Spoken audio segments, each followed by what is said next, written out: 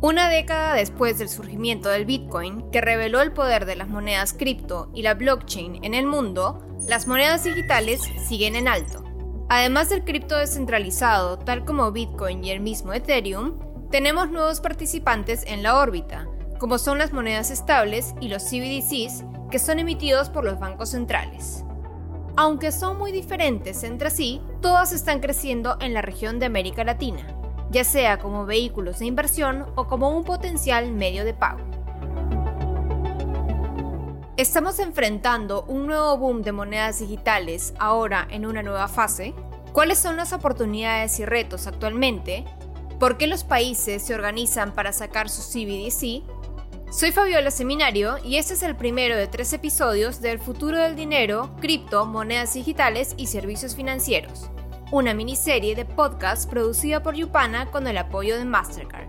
A lo largo de 3 capítulos, vamos a explorar la revolución de las monedas digitales, barreras de crecimiento, su impacto en las finanzas, el fenómeno de las CBDCs y las implicaciones para los bancos, las fintech y el futuro de las finanzas en América Latina.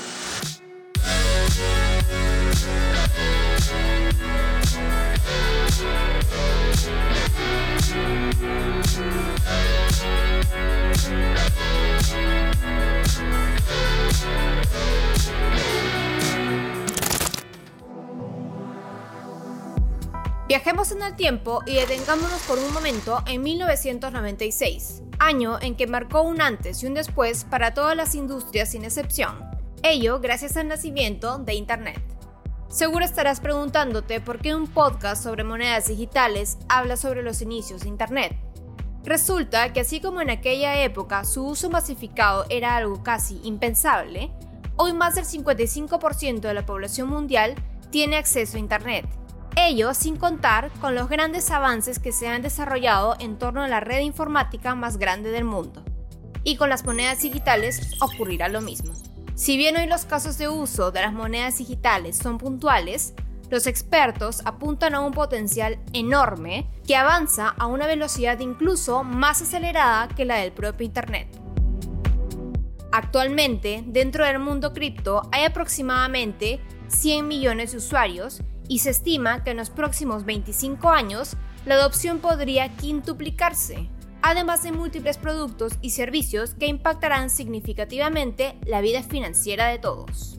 Creo que el inicio de esta tendencia de adopción masiva de criptomonedas recién está comenzando. Si bien ya hemos visto 1 o 2 años en donde esta tendencia empieza a ser masiva, creo que todavía estamos en una etapa inicial y que en los próximos años seguirá en aumento esta adopción masiva. Para Matías Alberti, Country Manager de Buenbit, Argentina, la segunda generación del Internet trajo consigo todo aquello que no sabíamos que necesitábamos. Y el entorno de las monedas digitales también ofrecerá a las instituciones financieras y al usuario final múltiples soluciones y casos de uso potenciales aplicables a las finanzas personales y empresariales. Donde hasta ahora, en una etapa cripto 1.0, las personas hemos accedido a la compra y venta de distintas criptomonedas, y ahora en una segunda etapa de cripto 2.0 vamos a empezar a ver cómo este mundo de las criptomonedas empieza a converger con el mundo de finanzas tradicionales, y de esa manera las propuestas de valor crecerán de manera potencial. Para entender un poco todo esto, imaginemos un mundo en el que nuestros movimientos financieros, como pagos o envíos de dinero a un familiar al extranjero, podamos realizarlos en apenas segundos y sin la ayuda de un intermediario. Probablemente se escuche fuera de la realidad, pero en países como Nigeria o Estados Unidos, el pago con monedas de Internet es prácticamente una realidad. En los próximos capítulos abordaremos qué barreras podrían desacelerar su adopción y crecimiento, así como los vientos regulatorios que se están gestando en la región, acompañados por el preparativo en protección de datos y seguridad que las instituciones están desarrollando para enfrentar su disrupción. Por ahora, nos enfocamos en el panorama actual de las monedas digitales en América Latina. Vamos a explorar su crecimiento, expectativas de evolución y los retos y oportunidades para lograr dichas perspectivas. Múltiples empresas se están preparando para lo que sería la gran disrupción de las monedas digitales del siglo. De forma particular, En América Latina, las primeras monedas que incursionaron en la región fueron las cripto. Yo diría que las criptomonedas son una tendencia clara para la región. Hemos visto un aumento importante del interés de los consumidores empresas en lo que dice respecto a las criptomonedas. Él es Walter Pimenta, vicepresidente ejecutivo Productos e Innovación de Mastercard para América Latina y el Caribe. Encabeza la estrategia de monedas digitales en la empresa. Me gusta referir al tema como monedas digitales. En este grupo de monedas digitales, nosotros en Mastercard calificamos las mismas en tres diferentes grupos. El primer de ellas es lo que llamamos de las criptomonedas de libre fluctuación, ¿no? Y ahí están los clásicos Bitcoin, Ether y muchos otros. Son monedas cuya gestión son descentralizadas por naturaleza, y esta descentralización trae características interesantes, por ejemplo, la volatilidad, que está muy conectada a este tipo de asset digital. El segundo grupo de monedas digitales es lo que llamamos de las monedas digitales emitidas por los bancos centrales, que básicamente son una representación digital o la digitalización de la moneda fiduciaria presente en los diferentes países del mundo, y es algo que viene ganando mucha atracción en la región. Y finalmente tenemos un tercer grupo, que es lo que llamamos de stablecoins, que son las monedas digitales estables, que buscan esta estabilidad a través de un proceso que conocemos como colateralización, donde se busca asociar el valor de este asset digital a una moneda fiduciaria fuerte. Tal y como señala Walter, el panorama de las criptomonedas es enormemente diverso. Actualmente existen más de 8.500 criptomonedas. Incluso casi cualquier persona que lo desee y entienda sobre tecnología blockchain puede crear su propia criptomoneda. Si bien este fenómeno crece en volumen, la moneda con mayor popularidad es el Bitcoin. Es prácticamente imposible no hablar de monedas digitales sin mencionar al Bitcoin, una criptomoneda que entró en circulación en el 2009 tras la publicación del famoso white paper firmado por Satoshi Nakamoto, su creador y figura anónima hasta el momento. Pero este no es un podcast para hablar de las múltiples teorías sobre quién es Nakamoto, aunque probablemente tengas una favorita, ni tampoco para hablar sobre el Bitcoin. Lo que queremos saber es hacia dónde nos dirigimos con el avance de las monedas digitales, cómo impactarán en la economía, qué están haciendo los bancos con este nuevo sistema y sobre todo cuál será el futuro del dinero en los próximos 5 años. Aquí nos comenta sobre el tema Regina Puca, catalizadora de pagos en la exchange Bitso. Yo soy Regina Puca. Yo creo que la adopción e inversión de monedas digitales está impactando de una manera positiva en la economía de los latinos en términos generales. Cripto es igual a libertad financiera. Justamente creo que cada vez más las personas se dan cuenta de estos beneficios y del potencial que tienen las criptomonedas de impactar de manera positiva en su vida cotidiana. Justamente hemos visto una adopción cada vez más alta en países latinoamericanos. Lo que señala Regina es cierto. El uso de criptomonedas creció 880% entre 2019 y 2020 a nivel mundial. Otro estudio dio a conocer que al cierre del 2021 había por lo menos 295 millones de usuarios de criptomonedas en todo el mundo. Es decir, 3 veces más usuarios si se compara con enero, cuando la adopción rondaba los 106 millones de personas. Así que, si se proyecta una tasa de aumento similar para este año, las criptomonedas serían adoptadas por más de 1.000 millones de personas. El impulso, coincide en los informes, se genera especialmente en países emergentes, en donde la confianza hacia las autoridades y la banca es baja, y donde su moneda fiat tiende a depreciarse. Como prueba de ello, América Latina se ha posicionado como una de las regiones con más adoptantes de monedas digitales. Es así que para millones de latinoamericanos, las monedas virtuales representan una manera rápida de recibir recursos enviados por familiares que trabajan en el exterior, proteger sus ahorros y buscar nuevos vehículos de inversión más allá del sistema financiero tradicional. Esta tecnología ha venido a solventar un montón de problemas que vivimos en América Latina. Aquí nos habla Piero Cohen, cofundador de Osmo, fintech guatemalteca enfocada en soluciones de pago utilizando tecnología blockchain y cripto. Pues mucha gente en Argentina está utilizando cripto para poder hacer transferencias internacionales de una manera más fácil, pero también para mantener un resguardo de valor en una moneda, ya que no pueden mantener resguardo de valor en su moneda local. Y si le preguntas a un venezolano, creo que la respuesta tal vez pudiera ser muy similar. En suma, muchos latinoamericanos han empezado a experimentar con monedas digitales por razones políticas y económicas. Este uso empezó a crear hace no mucho tiempo espacios de oportunidad para la aparición de exchanges o plataformas dedicadas a la compra, venta y resguardo de criptomonedas, sobre todo en países de economía dolarizada, cuyos habitantes están buscando nuevas alternativas de moneda nacional. Estas nuevas plataformas digitales de intercambio fueron la primera vía de acceso para quienes buscaban incursionar en el mundo cripto. Gracias a la existencia de los exchanges, ahora es posible intercambiar con suma facilidad dinero fiat por monedas virtuales o viceversa, desde cualquier parte del mundo. Con esta nueva tecnología a favor, las plataformas de intercambio fueron creciendo en número y también evolucionando en calidad, seguridad y nuevos servicios.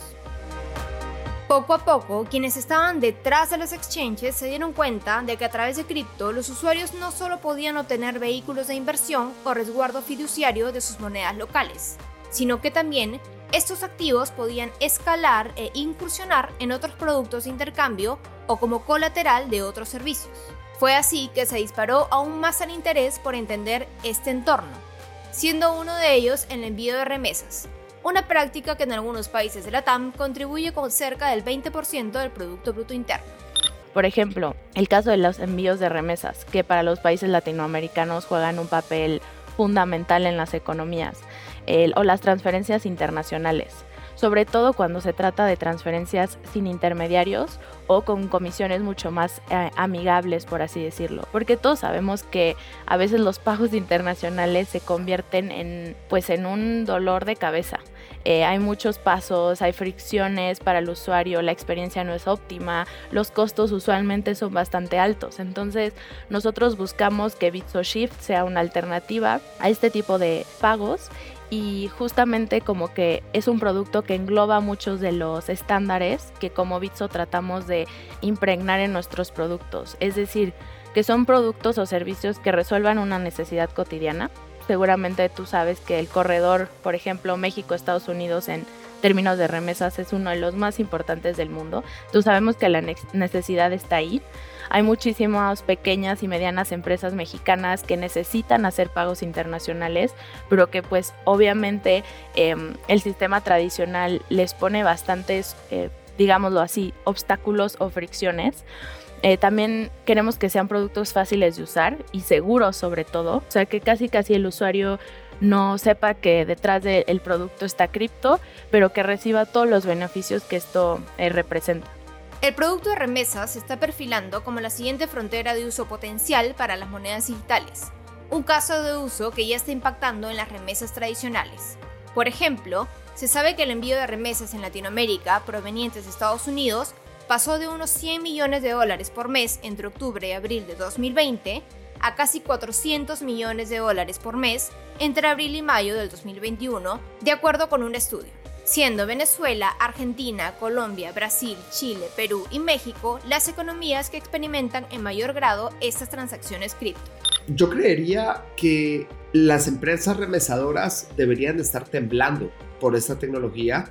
Y todavía no siento de que ellos han dado cuenta y si ya se dieron cuenta definitivamente no lo están mostrando. Entre las principales ventajas del uso de monedas virtuales en el apartado de remesas son las comisiones bajas y una conciliación instantánea. Hace un tiempo, por ejemplo, fue noticia una transferencia de gran magnitud con una comisión mínima. Los datos de blockchain revelaron que se transaccionó $2.000 millones en moneda Bitcoin a una tasa equivalente a solo 0.78 centavos de dólar. Si esta misma cantidad se hubiera operado como una transferencia internacional convencional de dinero fiduciario, habría tardado de 1 a 4 días hábiles en procesarse y, por supuesto, tendría una fuerte comisión por transacción entre el 1 al 3%, lo que supondría para el monto de $2.000 millones un coste de entre 20 y 60 millones de dólares. Pero las remesas es un contribuidor macro para todos los productos internos brutos. No sé cómo están en Sudamérica, pero definitivamente de México hasta Panamá, el mayor contribuidor al PIB de cada país es la remesa. Ya llevamos 13 años desde que esta tecnología salió a la luz, entonces no es de un día para el otro, pero ellos sí lo pueden sentir así, que de un día para el otro la gente dejó de usar remesa tradicional y migró a utilizar la tecnología de cripto para poder mandar plata de cualquier parte del mundo a cualquier parte del mundo. Llegados a este punto, resulta interesante entender cuáles son los casos de uso que encontramos en Latinoamérica, pero aprovechar el momento para hablar sobre un campo donde las monedas digitales también han incursionado sigilosamente y de hecho son muy usadas en el medio. Estamos hablando del entorno gaming.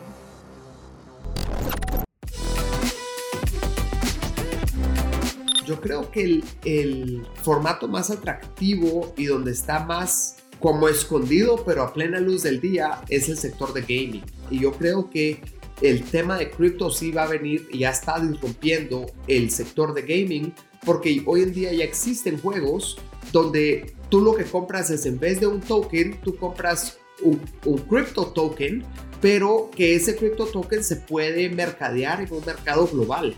Entonces, el día de mañana, si yo quiero vender los zapatos o cualquier accesorio que yo compré en el juego, yo lo puedo vender, me pagan a mí en el crypto token del juego y yo eso después lo puedo convertir a Bitcoin o lo puedo convertir a un stablecoin y me puedo salir del juego. Yo creo que esto viene a permear mucho más a una población más joven y a gente que ya está medio familiarizado con el tema de compra y venta de tokens en un juego, simplemente que ahora usando crypto tokens es mucho más abierto y replica más el mundo real.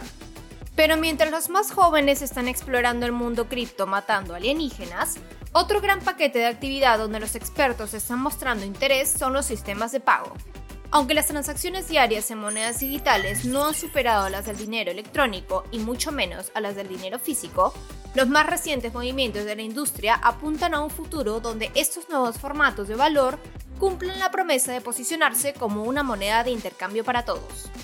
No obstante, la relación pagos-monedas digitales también alberga sus propios retos de implementación, más aún si hablamos expresamente de las criptomonedas.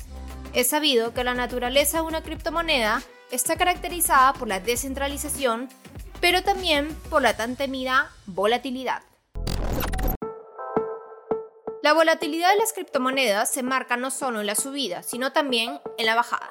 La gran especulación que rodea su entorno ya ha provocado diversas crisis en sus crecimientos y también ha impactado en la escena de pagos, donde los negociantes muestran una preocupación latente de operar con una moneda cuyo valor cambia en apenas segundos. Recordemos que desde hace unos meses, la industria del Bitcoin experimentó al mismo estilo de la jerga financiera su cripto invierno, o lo que es igual a una baja sostenida en el precio de las monedas digitales. Es así que al inicio de esta temporada vimos cómo el Bitcoin encendió la alerta al sufrir una fuerte caída que lo llevó a acumular una pérdida de la mitad de su valor en los últimos 6 meses. Desde el máximo histórico, cerca a los $68,000 por Bitcoin en noviembre, se desplomó a $33,000. Por supuesto, su caída arrastró al resto del mercado cripto, que en este medio año ha perdido en su conjunto alrededor de $1.000 millones. Como contexto previo, también debemos considerar que otros duros achaques han venido de la mano de gobiernos e instituciones que han puesto en tela de juicio la volatilidad de las criptomonedas. China, por ejemplo, anunció en su momento una prohibición a sus instituciones financieras de ofrecer servicios de inversión en criptomonedas y tomó medidas enérgicas contra su minería e intercambio. Pero no es el único país. Estados Unidos y el Reino Unido también han lanzado leyes que pretenden frenar la utilización de la moneda en sus países debido a la poca estabilidad y seguridad de este tipo de comercio. Pese a ello, el entorno de las monedas digitales sigue vivo. La cantidad de adoptantes crece y las necesidades por igual. En ese sentido, ¿qué pueden hacer las instituciones para ofrecer pagos sin manejar un riesgo tan grande como es la volatilidad? El Bitcoin tiene en la volatilidad un challenge muy grande, ¿no? Como sabemos, la volatilidad en el ecosistema cuando pensamos en pagos no es tan interesante. La solución que tuvimos ahí es bastante interesante. Lanzamos una tarjeta, ¿no? un concepto que llamamos de la tarjeta cripto de Mastercard. La posibilidad a un consumidor que tenga un balance en assets digitales, en Bitcoin por ejemplo, a efectuar una conversión en el momento de la compra hacia la moneda fiduciaria en su país y ejecutar la compra a través de esta tarjeta en moneda fiduciaria. Y eso es interesante porque a los ojos del comercio, lo que recibe efectivamente es una transacción en moneda corriente en su país y no una transacción en un Bitcoin, por ejemplo, porque ahí la volatilidad sería un problema. Entonces la tarjeta cripto de Mastercard viene teniendo una adopción muy interesante. Nosotros tenemos tanto fintech cuanto la banca tradicional, cuanto los exchanges, digamos, ¿no? Que son los grandes exponentes de lo que es el trading de las criptomonedas, invirtiendo y haciendo partnerships con nosotros para que puedan emitir esas tarjetas y brindarles esta opción de pagos a sus consumidores. Así es.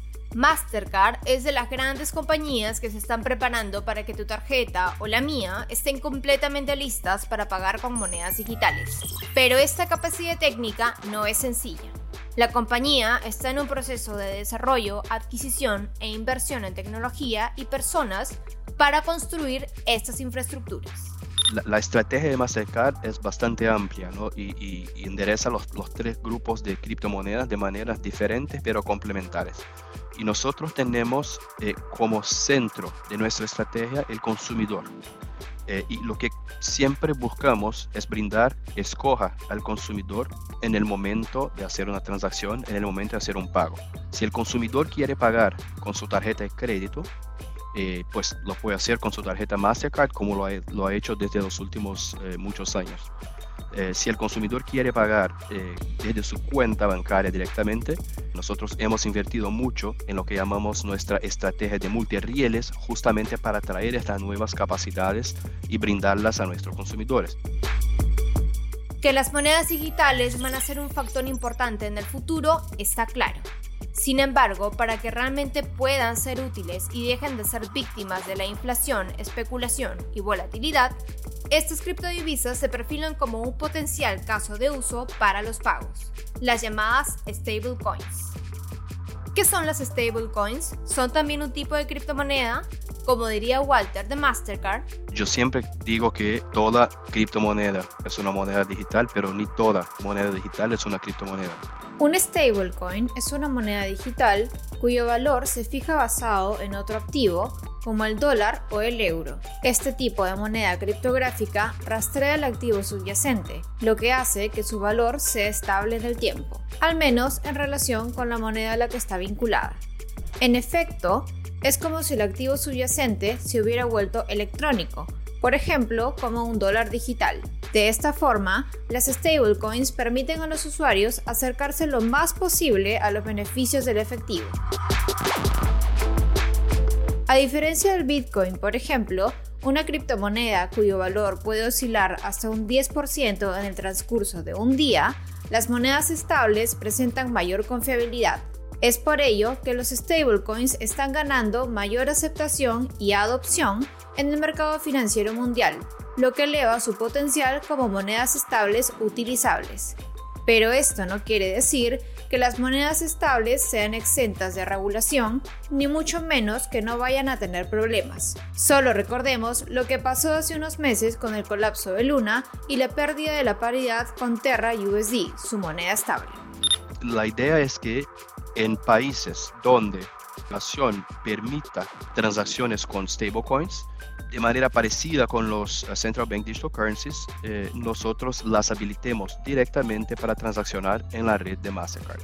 Aquí el tema crítico es la tecnología, y la tecnología yo creo que está muy bien establecida, tenemos todas las capacidades, pero más allá que esto, el tema regulatorio, ¿quién nos va a decir dónde y cuándo podemos operar con cada una de estas soluciones? Por ahora, hay cierta precaución sobre si aceptar la moneda estable es o no una buena idea. No obstante, diversas instituciones se están preparando para su inserción en el que se perfila como uno de los escenarios más prometedores para las stablecoins en el entorno financiero: los pagos. Mastercard está dándole la bienvenida a las monedas digitales. La institución las ve como una forma de ofrecer más opciones para los consumidores, pero es también clave para la empresa proteger a todos los que usan su red. ¿Qué quiere decir esto en la práctica? Que las monedas digitales que se transaccionan en su red tengan respaldo regulatorio y que no sean volátiles. Los stablecoins tienen como gran diferencia comparadas a las criptomonedas como el Bitcoin, primero la centralización, o sea, hay una entidad quien controla el valor del stablecoin parejo a una moneda fiduciaria fuerte como el dólar, por ejemplo, y eso hace con que los stablecoins sean, digamos, más cercanos a casos de uso relacionados a pagos. Los pagos criptográficos pueden abrir puertas de formas que aún no podemos imaginar. Pero hay algunos puntos críticos en los cuales deben sostenerse las stablecoins para que su uso alcance el mayor potencial. En ese sentido, además de un respaldo regulatorio, el activo subyacente de la moneda estable, la protección de las transacciones ante la volatilidad, al igual que los datos del usuario, son bases prioritarias para las instituciones. La protección al consumidor sea absolutamente top of mind y esté contemplada en el desarrollo de esta moneda digital. Entonces, por ejemplo, protección de datos, muy importante. Protección, obviamente, a los fondos que tienen ahí en esas monedas digitales sus consumidores, absolutamente importante. Entonces, esta protección al consumidor es el segundo pilar, digamos, o el segundo principio que tenemos y es absolutamente crítico. Las prioridades para las instituciones que respaldan el uso de stablecoins sirven como una guía de implementación y uso para que los beneficiarios puedan tener una experiencia transparente y sin complicaciones. Por ahora, lo más importante para todos es saber en qué radica el verdadero potencial de las stablecoins para la industria. Ciertamente, hay varias razones por las que las monedas digitales son populares entre las grandes empresas, y su estabilidad es sino su principal atractivo. A diferencia de las criptomonedas, las monedas estables están diseñadas para resistir la volatilidad de una manera que otras cripto como el Bitcoin no lo hacen. Quizás el ejemplo más claro, ¿no? Digamos que Walter quiera comprar un coche y voy a un auto shop y veo ahí un coche que me cuesta $1,000 o $10,000, ¿no? El tema es que una transacción Bitcoin no es instantánea. Una transacción Bitcoin puede demorar minutos, puede demorar horas, y hay casos en que una transacción Bitcoin de hecho ha demorado días para que se pudiera completar. Y en este contexto, la volatilidad puede traer problemas. Es decir, si en el momento que yo transfiero el equivalente en Bitcoin al comercio, esto vale $20,000, pero si en el momento que el comercio recibe efectivamente la transferencia de los fondos, el Bitcoin vale $5,000, el comercio efectivamente perdió en esta transacción. Y justamente por esta razón, este modelo de la tarjeta cripto que permite con que antes de la transacción el consumidor convierta el cripto asset, el asset digital, hacia la moneda fiduciaria, es el modelo ideal, porque en este contexto convierte en la cotación existente de la criptomoneda y el comercio recibe en fiat, recibe en moneda fiduciaria, eliminando así el riesgo de la volatilidad. A primera vista, los stablecoins serían la mejor opción para pagos, gracias a sus características regulatorias de estabilidad y confianza en el usuario final. Es entonces que gracias a la evolución de las propias monedas digitales como las monedas estables, se están generando nuevos proyectos y sobre todo permitiendo diferir qué criptomonedas tienen un mejor potencial en determinados usos en relación a otras. Pero entonces, ¿qué papel jugará el Bitcoin en el entorno de las monedas digitales? El hecho de que Bitcoin sea una criptomoneda volátil y al ser la más utilizada y la de mayor adopción, no quiere decir entonces que todo el conjunto de las criptomonedas sean volátiles y que por eso no sean las adecuadas para hacer pagos o que las criptomonedas no sirvan para hacer pagos. Matías Alberti, de Buen Bit Argentina. Por eso creo que es importante entender que hay distintos tipos de criptomonedas, que hay criptomonedas que son volátiles, otras que son estables, otras que sirven para determinados proyectos o funcionalidades, y por eso creo que lo importante es entender para qué sirve cada una de estas criptomonedas, cada uno de estos proyectos, y en base a eso poder darle el uso ideal, el uso que nos permiten mejorar en el día a día, y a partir de esto ir adoptando las criptomonedas tanto como forma de pago como para especulación o para apoyar otros proyectos específicos. La idea tampoco es demonizar una u otra moneda. De hecho, como diría Walter Pimenta de Mastercard, yo creo que son grupos de monedas digitales diferentes, con propósitos diferentes y con adopción y estadios de maturidad diferentes. Llegados a este punto, aprovecho para mencionar que este es el primero de 3 capítulos sobre monedas digitales en el sector financiero en América Latina. En el próximo capítulo, conversaremos sobre seguridad y confianza, es decir, cómo el respaldo legal, monetario e institucional otorga certeza al dinero circulante y cómo la tecnología puede tomar ese espacio de certidumbre hacia las monedas digitales, aunque no para todos. Y en el tercer capítulo hablaremos sobre casos de uso y crecimiento del mundo cripto en América Latina y las implicaciones para el sistema financiero. Si te gusta lo que estás escuchando, toma un momento para seguir este podcast y compartirlo con tus colegas por WhatsApp y redes sociales. Volviendo al capítulo, es sabido que la colaboración y el trabajo conjunto entre el sector privado y público también será clave en la estructura de un entorno normativo que flexibilice la adopción y el desarrollo de la innovación en cuanto a las monedas digitales. Pero esta colaboración no será solo esencial en términos regulatorios, sino también en temas institucionales. Es decir, la banca jugará un rol sumamente importante en la aceptación de estas nuevas monedas digitales que han llegado para cambiar la lógica del dinero, las transacciones financieras y, en suma, los pagos.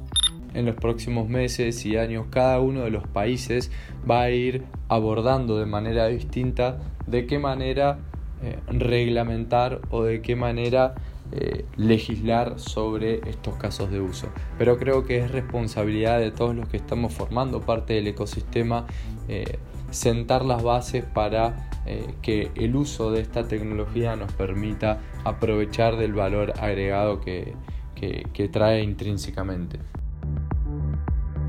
Ciertamente estamos en una etapa muy preliminar para las monedas digitales en América Latina, el equivalente del Internet en 1996.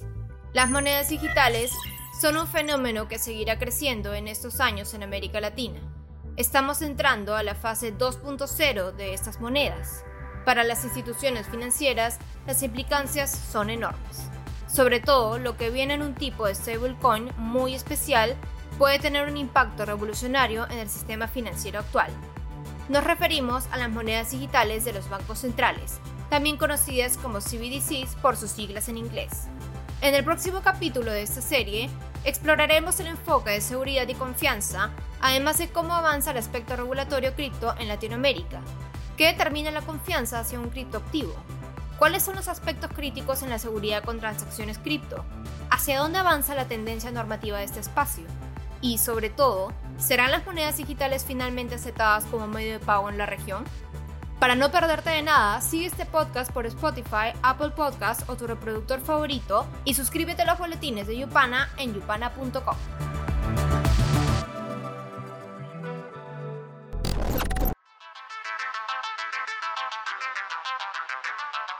La serie El futuro del dinero, criptomonedas digitales y servicios financieros es una producción de Yupana y está patrocinada por Mastercard.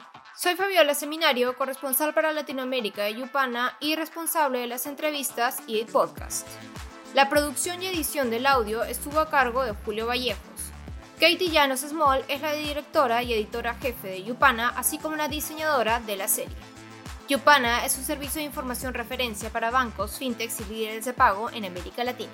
Síguenos en las principales plataformas de streaming y suscríbete a nuestro boletín en la página de Yupana para no perderte ninguna información. Nos encontramos en el próximo episodio.